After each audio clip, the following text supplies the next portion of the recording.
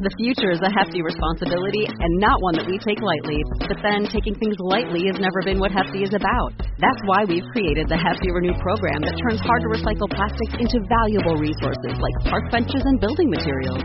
To participate, simply fill up an orange Hefty Renew bag with accepted items, tie it up, and drop it in with your regular recycling. That's it. It's that easy.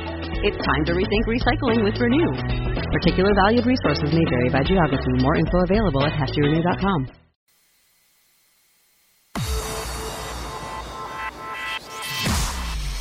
Irreverent, entertaining, cool.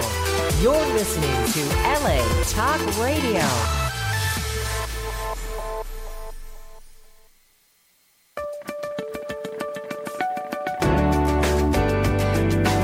You're listening to All Things Therapy with Lisa Tahir, only on LA Talk Radio.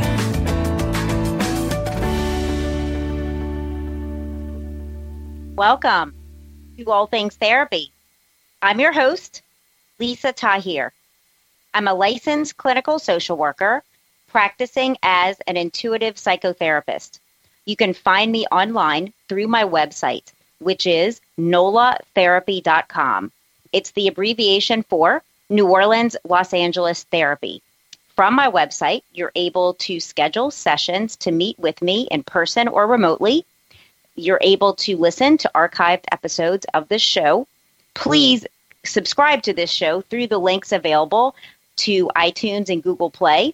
And I welcome you and thank you in advance for supporting my show through the crowdfunding campaign I have with patreon.com. And you're able to take advantage of discounted offers available through the affiliate links that are listed. Today's show is brought to you by Audible, where there are over 180,000 book titles to choose from. And they offer you to try a 30-day trial with a free audio book download by going to audibletrial.com/allthingstherapy. So today's a really special show for me. Many of you know that besides being a therapist, I'm a professional glass artist. And I got my start from the gentleman that I am interviewing today. In moments, we're going to be with Professor Gene Koss. He founded the Tulane Glass Art Department in 1976 and has taught and inspired tens of thousands of students. Many of them have gone on to be leaders in their own right within the glass art world. Gene holds the Maxine and Ford Graham Chair in Fine Arts at Tulane, and his career spans 41 years. And he's credited with the development of a glass casting technique that really has taken glass off the pedestal into the sculptural medium and material of in a monumental scale. His pieces are 3 to 8 tons, combined mixed media, glass and steel, and he's pioneered a casting technique that where you ladle molten glass into steel molds and use torches to keep them from cracking. This was not happening before Gene developed this process. And because of his contributions, he is a major influence in contemporary sculpture in America and around the world. Gene has exhibited in 50 one-man shows, 245 group shows, and he's conducted 89 workshops and lectures worldwide, including in Italy, at Urban Glass, New York, Penland, North Carolina, Pilchuck Glass School in Stanwood, Washington, and Toyama City Institute of Glass in Japan. Gene is in major museum collections and private collections around the world. He's received multiple grants from the NEA. He's been interviewed on NPR, WYES, WLAE. He's been published in over 150 articles and books, including Who's Who in American Art. He's represented by Arthur Roger Gallery and has been since the 1980s when the gallery was in New York City and now is located in New Orleans, Louisiana. Gene himself got his start at Tyler School of Art from Temple University in Philly, where he started in ceramics and moved into glass. So we're going to talk about that, as well as his influence on contemporary American sculpture, his book coming out in 2018, and his prolific career. It's my honor, Gene, to have you on today. Welcome. Well, thank you, Lisa. I appreciate it. I'm excited for being on your show. I've been looking forward to it. Thank you. So I wanted to start by asking you, did you ever imagine that you would be where you are today when you started as a young artist? Well, that's a good question. You really don't know where it's going to take you. I pinch myself all the time with a world-class studio at Tulane now. We started really, really small, a real bohemian studio out back. Started with $5,000 from a grant from Pace McConty. Out of Texas, Margaret Wilson. We're really fortunate, but I always had my eye on the ball. I guess if you find something you really love and passionate about, and that's all I wanted to be as a sculptor. And I saw people like Peter Voulkos' studio in the Dome at that time in L.A., and then studying at Tyler School of Art, where serious artists would come out of New York, come down and teach for 2 days, go back on a train. So I was around some pretty heavy influences as a young artist, and I always wanted to be, I wanted to do something that was, I thought, to push the envelope. And I always looked at other people. If you're going to make good art, you got to look at good art. So I think there's a lot of influences, a lot of mentors, I guess. So that's exactly what I wanted to ask you next, Gene, that knowing that you grew up on a farm in Wisconsin, how the farm and that landscape has influenced your sculpture, and how did you get from the farm to Tyler School of Art, if you can share all that with us? Well, one of the things I did listen to was instructors, and sometimes I had a hard time listening. It's being so high energy, I guess. But Doug Johnson said, you need to study outside of the Midwest when you go to grad school, and that was a really good. I thought that was really good to that kind of influence to go to another area, but. The area I came out of was really important. I feel that in art making itself, my ideas are always about landscape and land, people that work the land. There's something that really pulls me back there with images and people that are really don't get much credit at all for what they do because they survive. But I think that. For many years and still up to the last 3 years, my ideas really stem from like site-specific work, the sites that influence me, people that influence me, the kind of work ethic. I thank my folks for that kind of work ethic, that to do what we're doing. Being a sculptor is really pretty tough work, and then keeping it going. And that kind of work ethic, I think one's going to have that to do the kind of work that I know I have to do. It's very very involved physically to do the work that I'm doing. So it's that area did influence me, but I think hopefully now in the last few years I've kind of maybe moved on. Okay. From those thoughts. Mm-hmm. I was thinking too when you mentioned work that this process, and for our listeners to know, glass casting that Gene does is an industrial process. You're suited up in leathers, and you're working with glass that's 2,300 degrees, and suited up in these leathers with torches. So it's hot and it's heavy, and it's a foundry process. And your work ethic, I'm wondering, I know more about your background than maybe some of our listeners, but growing up on the farm, you worked hard and from early morning till late at night. And it seems like that background has really been a help to what you've chosen to do as a sculptor. Yeah. I totally agree with you there. My process is labor intensive, but it's worth it when the pieces are done. Some of these pieces will take 3 years to make. Mm-hmm. So 2 years. I'm working on a piece now. It's 1.5 years. Labor intensive. I thought I was working on big pieces when I was in graduate school, but it's like being a blacksmith, I guess. But you're working with a team again too. We work in teams on the farm, and I work with huge teams. I like the camaraderie working in a team. I've got a great team. You're on the team, of course, and I've always had teams through the years to pull off my work. And sculptors in general work in teams, and but. Yes, I'm only as good as my assistants, and I've been really blessed to have a lot of good ones. And the process is really very intense. By that I mean you either get it or you don't. And that's kind of my personality. I'm one not to give up. If it takes me a month to figure out a mold to how to cast it, we're gonna do it.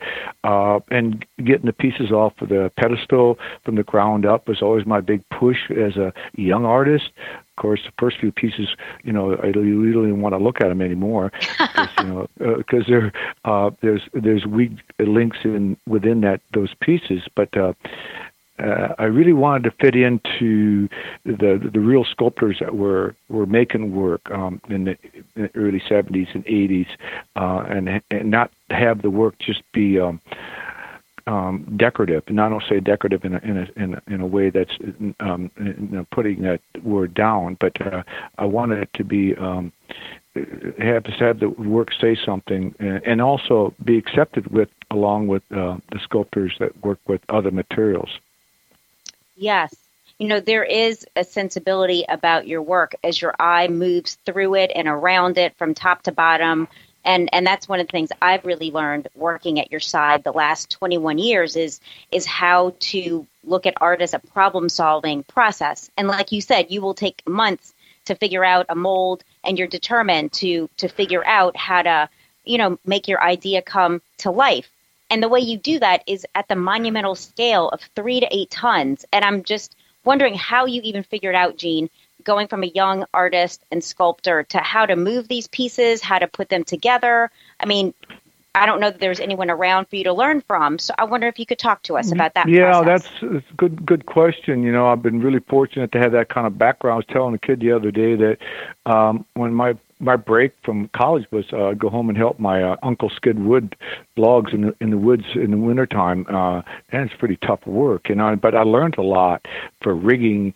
And my work now, it's one thing making the work, but then we have to break them down and get them around. And that's very, very incredibly involved in that process likewise. So you figure it out, or you won't be in the business. I always tell myself. And there's times where I'll go across the bridge to my studio in Belle Chase, 25 miles away, and I said, I think there's a song that says you reached too hard and you failed. There's days where I go, I said, man, I think I just I went too far out there, and I can't. And I don't know if we're going to make this piece work. But sometimes you just got to believe in yourself. I've been there before. I think I'm kind of there now with this piece that we're building. It's called Walking Through the Valley. And it's a very involved piece. A lot of people working on it. But it's all got to come together, and you don't know, even by drawings and all the high tech stuff we use, it's still got to work at the end when you put it together, because a lot of these pieces got to be broken down to get into the galleries, be in the heavy metal and the glass being heavy too. You wouldn't think of glass being heavy, be it translucent, but it's heavy as concrete. So that all has to be broken down, put into crates, and then moved on site. But none of that really matters unless the work has got some substance. So I pretty much start from an idea, then I figure out how to build it. And but if you keep at it, you'll figure it out. Just don't give up. I guess I've been too bullheaded over the years to ever give up on a piece. But I've shut down projects where I didn't like. A third into the process, and then I just didn't like it. The piece wasn't good enough, so I would just go to another piece. Right. So you're able to make decisions midstream according to what's needed, is what I hear you saying. You got to be careful on these large pieces because there's a lot of preparation in terms of drawings. An engineer involved in them, a lot of them, some of them. Some not, most of the time, yes. A lot of preliminary drawings. There could be a couple thousand drawings going into a large project. We got to make sure we hit the target before we go into fabrication. Once we go into fabrication, meaning that the piece, then the people are working on the steel, and I start casting the glass. Molds got to be made. Maquettes got to be made of the piece. Now we do everything in solid stock so we can see it in space, but that doesn't always tell everything either. Once it sits in a site and how it comes away from the ground is really really important. Something big is worth than something small if it doesn't work, you know. And so we're really critical about, I guess, hard on ourselves in terms of how we work the glass into the metal, and then the new piece is kind of going back to having light involved in it too on the inside, just for illumination. Right. And in the 70s and 80s, we used a lot of neon in illumination. I'm not a real neon artist, but I had the people do it to illuminate the glass, you know. Yes. We really question. I always question why we use what we do. May it be the color. Every big piece, there's a reason that what colors we use. I'm not very much of a colorist. Matter of fact, Right. The book that comes out, there's a critic wrote in the book that said I was a sneaky colorist, and so I'm very sensitive about how I use color because my thoughts are very humanist. And I don't want, usually there's not a lot of color in my pieces. So I want you to see the purity of the glass and the kind of, hopefully the work ethic that goes into these pieces too. There's something that's a remembrance of the process. I think process is very important in what you do because it opens a lot of doors. It's not the answer to the art, but don't overlook that process. You know, so I'm constantly experimenting on the side on work, on new processes too that are not out yet. But I'm very involved in. I don't do as much as I used to. I do a lot of drawings on the pieces. Probably should be probably drawing more, but there's always quite a bit of work to do to get these pieces up. Well, and I think what's different about you as compared to some artists that have reached your level and scale is that you are in the studio casting glass with us. Like, you're not fabricating that out. Like, you are hands-on in the studio with the molds, the ladles, everything, the torches. And so I think you bring yourself to the pieces, and they have such an honesty and standalone quality, I think, because of that. You are really a part of them in every aspect. And that's been important to you, I know. Yeah, that's a good point because I worked in Italy a couple different times and worked in Japan too. But I worked in Italy in the Pino Ceneretto studio, a Barberini studio, and my wife said, "Well, you know, they were very much Italian pieces in a way. Your work is more personal here," and I think that's. I mean, I have to be. Even this is tough work. Each block has to be really right on, as you know. And I mean, I think they'd have a different identity if I just farm this piece out, because that's why I tell kids the process when you work, and be sensitive to that, be aware of the process, because it really feeds back a lot of ideas, and it's also important for me to be in there with that team, dictating not dictating, just working and flowing. It's really great to have a professional team, so then you can really feel relaxed on the spontaneity and intuitiveness of the process, right. Because it is so high tech.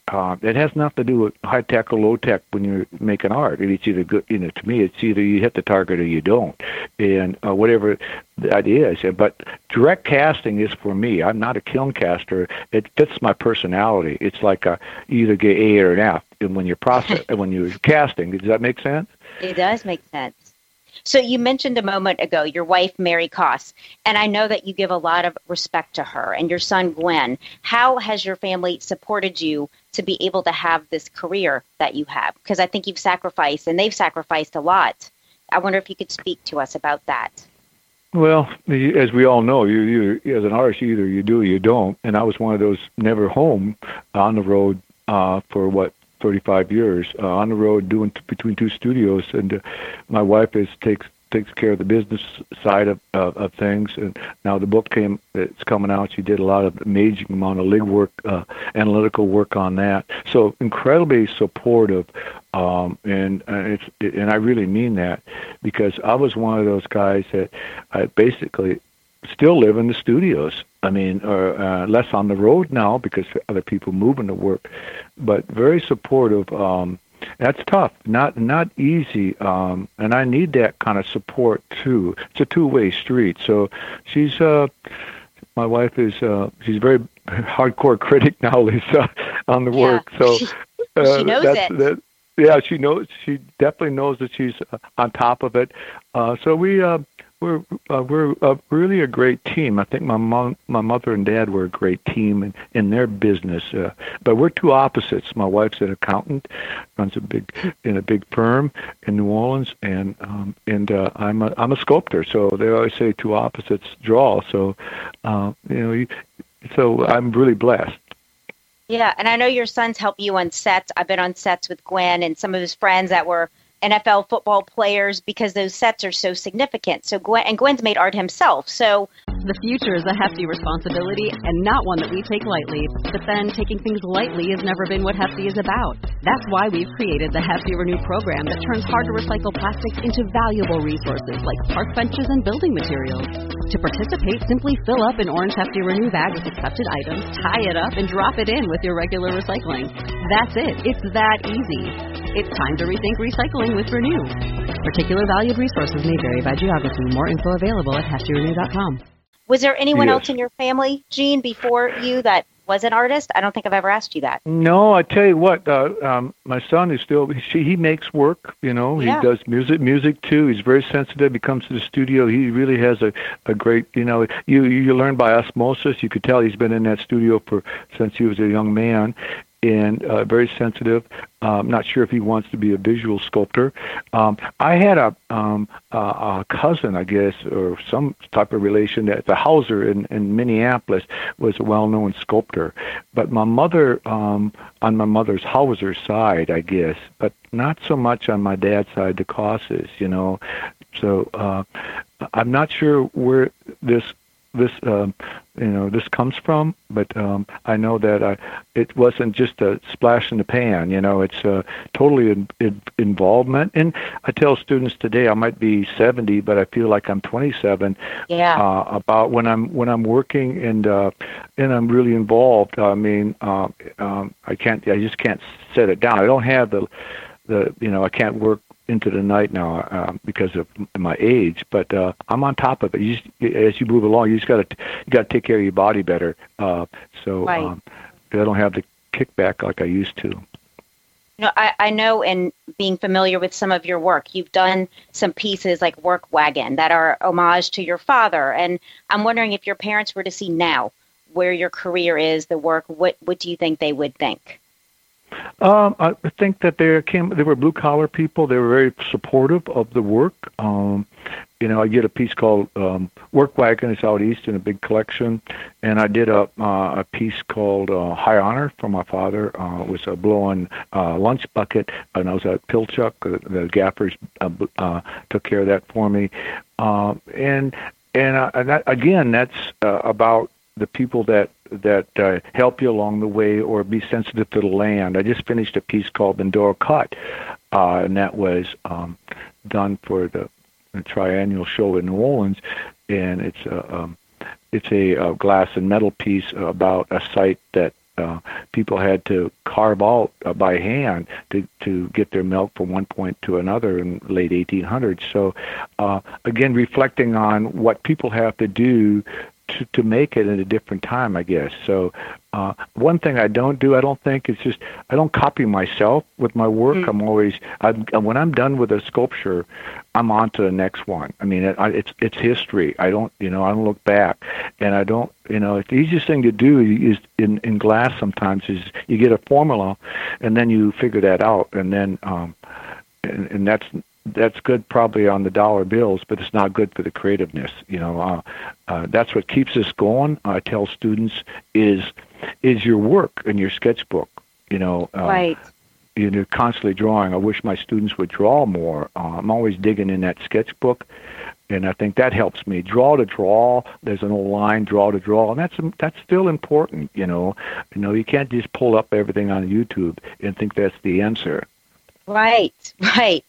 At one of your recent shows at Arthur Roger, I really liked how he displayed your sketchbooks because they're art in themselves. You use even mixed media in your sketchbook, and you tape found objects to bring out color and texture. And it's obvious that your sketchbook has been sacred to you since it looks like you started. Is that true? Yeah, I think that, I was one of those guys that didn't like to draw. And when I was in graduate school, John Clark said, you need to draw more. And I fought it. But then once I got going, I said, well, guess what? He knows more than I do. I better listen. So I started drawing and started fiddling.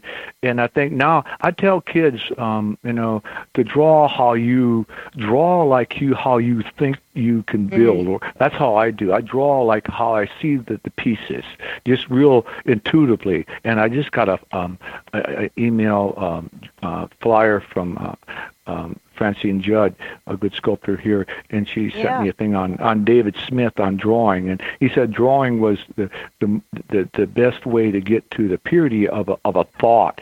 And so if your thought is something, get it down any way possible, and that's how I kind of draw a collage, and then in any way to get that thought across and remember it or whatever. So, but in the book we're going to have a chapter, it's how it's made, because I think it's important how my work is fabricated too, because that has a lot to do with the originality of the book, because I can't touch the glass, so I invent equipment and tools, so the work becomes more of the Gene Koss than somebody else. So the process is quite involved. So I think drawing is part of that. Even though drawings now, Lisa, they used to make money on drawings, and now it's part of the process, and but to the artist, but not to the audience that ends up buying the work. Yes. So can we talk about your book? It's coming out in 2018. Can you tell our listeners about, I know there's a section how it's made, which is important because this process is so labor intensive. Is this book like, say, a retrospective of your career? How would you put it? Well, first of all, I want it to be good enough where I want to pick it up. I mean, it has to be really that, I just like I tell my students. I'm going to spit my tea out laughing. No, but it's kind of like, it's like your work. You want people to stop and look at it rather than go by it in a gallery. So, and that book, I mean, there's some basic things I wanted in that book. It's 3 years in the making, and I take a little bit of a credit for it, but not much of it. I hired people like, Andrew Page out of New York, who was the editor of Glass Quarterly magazine. He's overlooking it, and he brought on 3 other people involved in the book. I'm pretty excited about it. I don't like to maybe explain too much of it until you actually see it, because it's always bad. But it's going to be an interview, plus there's going to be involved maybe 12 major pieces, color, kind of showcase those, and then James Yoed out of Chicago is writing an essay on it. But we're not going to cut any corners. Whatever it takes for that book to be, I feel, a strong book we need to do, and I think it will be. It's getting close, but because I'm not a book writer, I'm a sculptor, so we've hired people to take care of that. But one section of the book is how things are made, and we've hired a really great designer out of New York that I'm very excited about.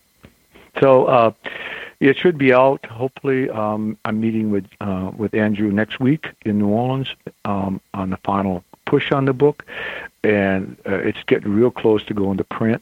And it should be out within 6 months. I know it's got to be out before my next huge show in this city, which is in August for White Linen. August 2018, Arthur Roger Gallery for White Linen. Correct, right. Speaking of, so for our listeners to know, you'll be able to get this book through arthurroger.com, Arthur Roger Gallery, .com, and Arthur has represented you since the 1980s in New York City. What role has being with the gallery and his in particular influenced, helped, been, like, what is that relationship like as a sculptor? Well, I'm pretty blessed because my work is really tough as far as it's not decorative. It's sculpture. It's heavy. It's large and involved. And when he had the gallery in New York, I was in Soho with him with a huge show at that time. And it's really tough to I've been into other galleries around the country in the 70s and 80s, early 90s, and some of them disappeared, of course, because of the times. But because my stuff is not it's not decorative at all. So it kind of it's got it fits into definitely into the sculpture range, and so I'm really blessed to have a gallery like that. It's a painting. Sculpture gallery like he has in New Orleans. It's a world class. A major gallery, amazing facility. Yeah, and in the where I can show my monumental pieces. I mean, I don't take that for granted anymore because those sites around the country, may it be Crane Arts in Philly or any of those large big spaces, they're hard to come by, and so I've been really blessed on that. It's a two-way street with what we do, but my work is sculpture, and that's it's always a tough one for galleries too to market. Right, to market and sell. Gene, We're going to take a quick little commercial break and be right back. So hold on. Okay, thank you. You're welcome. For you, the listeners of All Things Therapy, Audible is offering you a 30-day free trial and audiobook download by going to audibletrial.com/allthingstherapy. Like I said earlier, they have over 180,000 titles available to you to choose from, like the book Before We Were Yours by Lisa Wingate at the top of the best-selling list currently. Go to audibletrial.com/allthingstherapy to check it out. Okay, thank you, Gene. So in talking about the different areas of your life, the theme of balance came up for me. You have a private studio in Belle Chase, which is huge. How many square feet? 37,000 square feet. 37,000. Yeah, sculpture garden, fabrication gallery, then a reference yard. There's thousands of work in the reference, like a library. Then there's a big green area for pieces to be put outside. But I didn't start there. I started. This is my fourth studio, so I've been really lucky to to build it up there. But I've kept my eye on the ball, may it be at Tulane and in my own space, because it's also a learning environment, Lisa, where when I'm working on pieces, I can walk around in that area and learn from older pieces and where it's at too. I think one has to be really content where he's working in a site. It's a small little town away from the city. The Mississippi River goes by. I'm always walking on the levee or biking to get away from the work. And I think it's good for me to get away from Tulane too, because my studio was here at one time, and I need my own time with my own work. Yes, I was thinking of that, balancing your private studio with teaching at Tulane, which is so dear to your heart. You have a huge program. It's now $1 million facility, and you give everything you know to your students. And how is it to balance that relationship between teaching and then making your own work? Because it's a lot to manage. Good question again, too. I think that there's some people that can't do that, some people that do. I think I can get a lot of work done. I just don't have, I always tell kids I don't have much of a life, but I have a great life. You just got to keep it, you really have to be really focused, rather than go to a party. I'll probably be in the studio. Tomorrow I'll be in the studio down the river, because I got deadlines. And so I think there is a balance. Sometimes it pulls because I don't want to just, I teach because I want to give. We've been really blessed with a great studio at Tulane. I work out of the studio, too, and also want to encourage a young artist. And I think over the years now I've been able to feel good about how to get good sculpture out of my students. And that's a calling, too, So, but my work is a calling. My work is really important to me, too. And it always has been, and I think my family knows that. I mean, the kind of commitment, work and financially now it has become big business for a long time, but that has nothing to do with making art, but you have to be on top of it in terms of raising the money to pull off your ideas. So that is a factor. Yeah, and you've influenced so many people, myself included. I didn't know that I had an artist within me until you took me on over 20 years ago. And I've learned to be an intuitive from responding to glass, responding to the material, as you mentioned, in the moment, and deciding what marks to make, not to make, color. And it's so much more than just making an object. I think it's a spiritual process. And so what would you want your students to kind of take from their time with you and from just the art making process? I guess hopefully they will listen to you when you're in class, and they do. You see the influences around the country and in here. I think you really, no matter if you're a conceptual artist, you're a writer, or do performance, or you do happenings, or you do installation, you still got to be in the studio, and that's really, really important. Man, being in the studio is, I've always been, and that kind of keeps me balanced. Is the studio environment. Because it is quite involved, and hopefully, you set a good example. I always say, get on the train as it goes through town, and that's a pretty hardcore line, but it is. I was really blessed to be at an undergrad school that had a lot of good teachers, and then graduate school with John Clark and in Philly, being close to New York. So a lot of incredible heavy hitters, So that's been good for me. Likewise, so now we are one of the big programs. We have a glass center here in New Orleans. It's based on sculpture, and not just me, but other nonprofits, private studios, and it's a great city to work out of. Artistically, it is. It's an art city. I'm come out of the Midwest. But this city is really special, as you know, and for me and what we're doing here. Students come here and they want to stay here, and that's good. And since the storm, there's a whole different energy level too. Energy really keeps us going as artists. We need to be around other artists, I feel, and then you need to be away from them to get into your own world and push your own world to hopefully have an identity. Yes.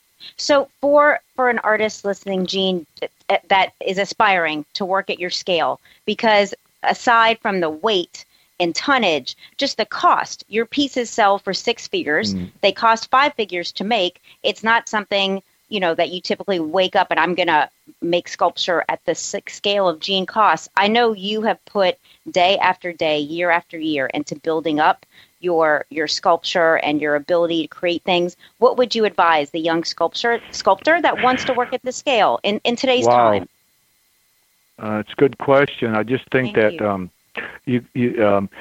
you're really. I mean, for one thing, you get one chance at bat as an artist, and so I always said I'm going to go for it, and I've done that. But then it becomes very real, because sometimes I've run out of money on my big projects. I've stopped, going out and took another job.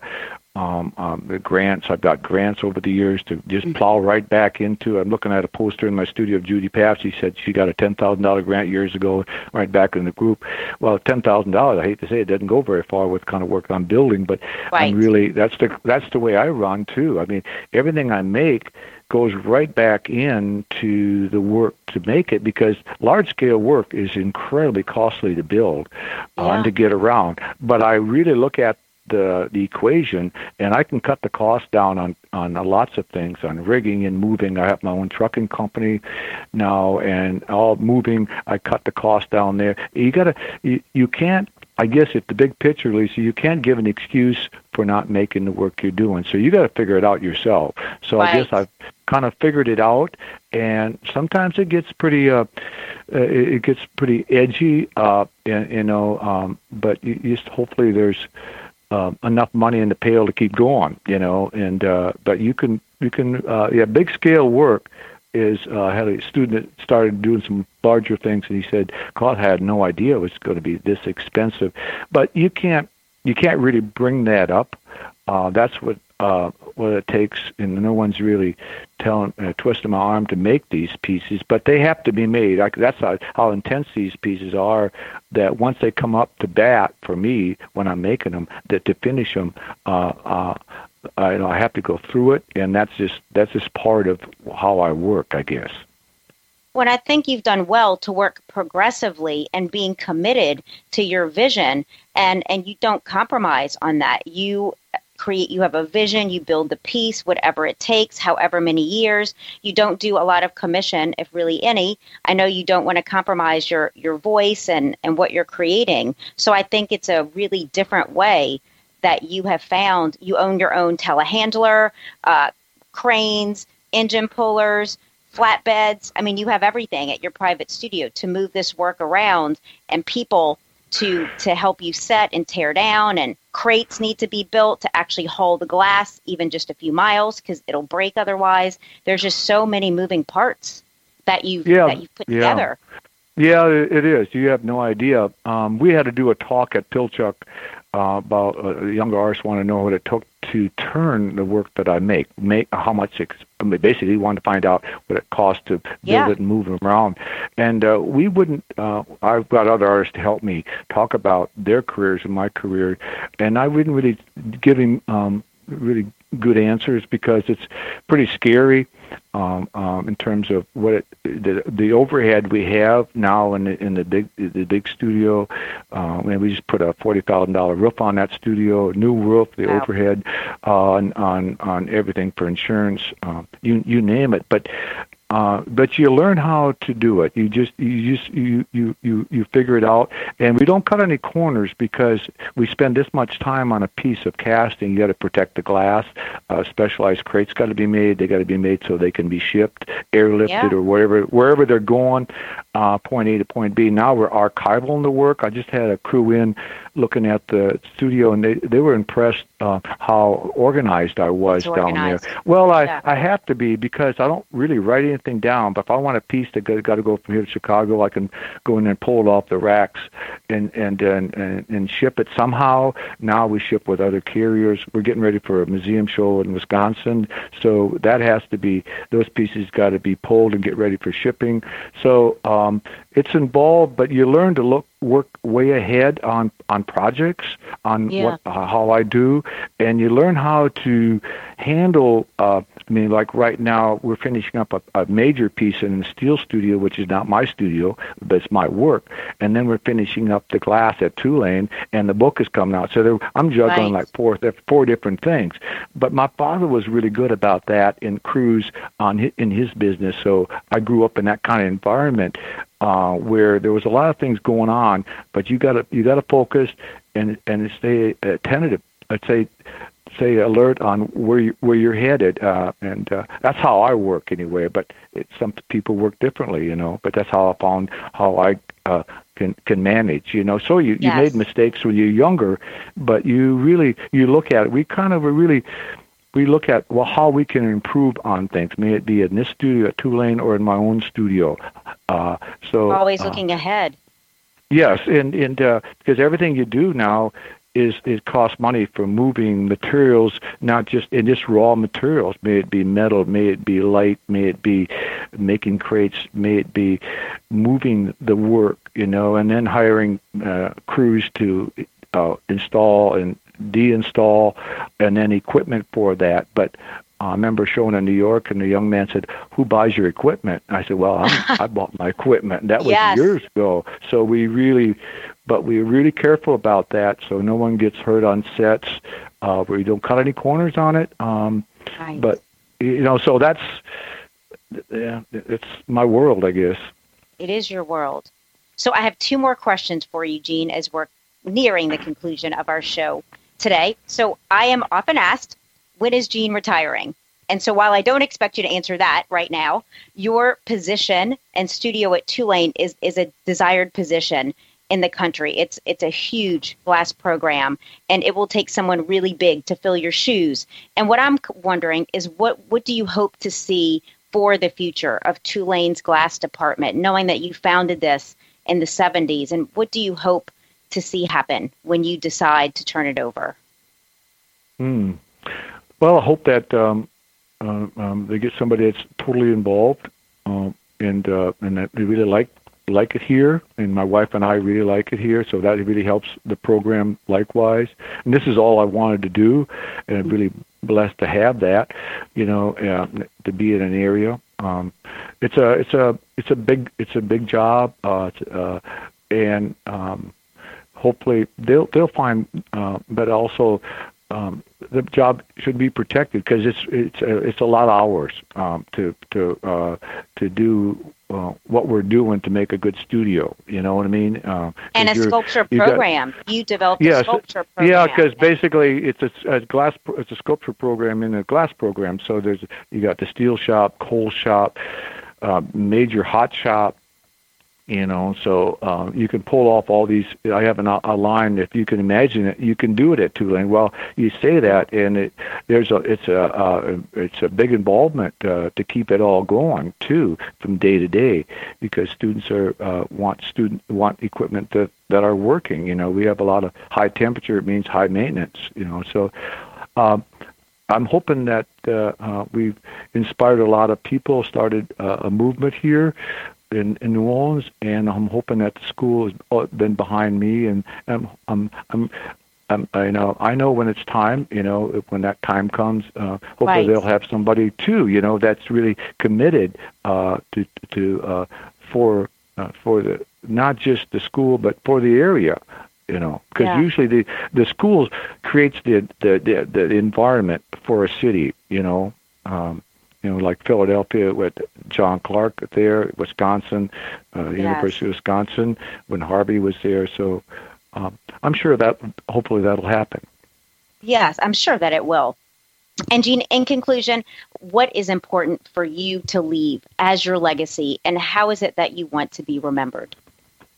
Well, wrote down some notes here. I thought the work itself, in terms of the use of glass as a material for a large-scale sculpture, and the two processes that I've developed, the table casting for the large-scale work, which was done in sections, and then the wood casting.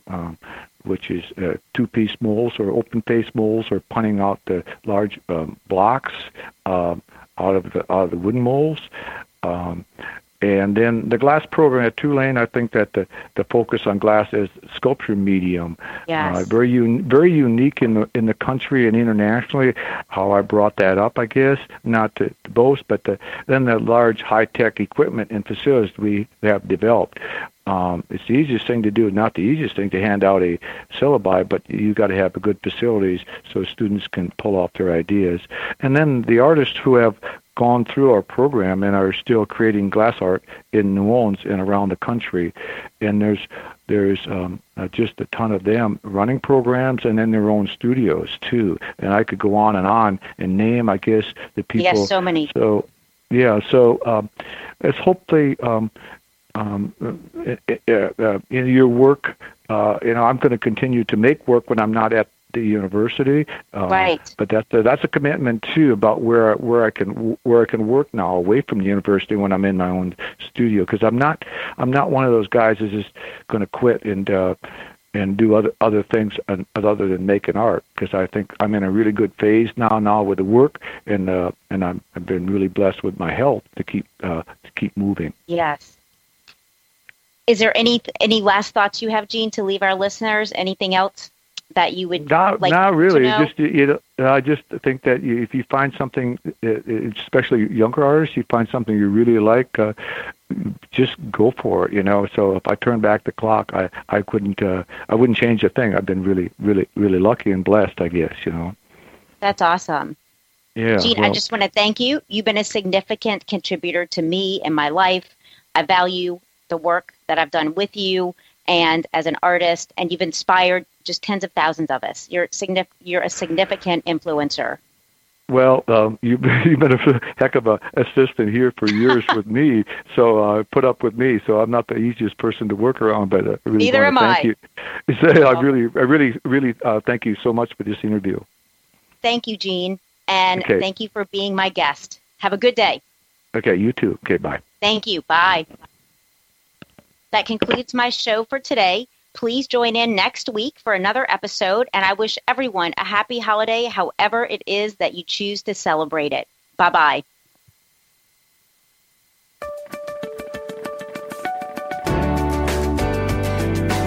You're listening to All Things Therapy with Lisa Tahir, only on LA Talk Radio.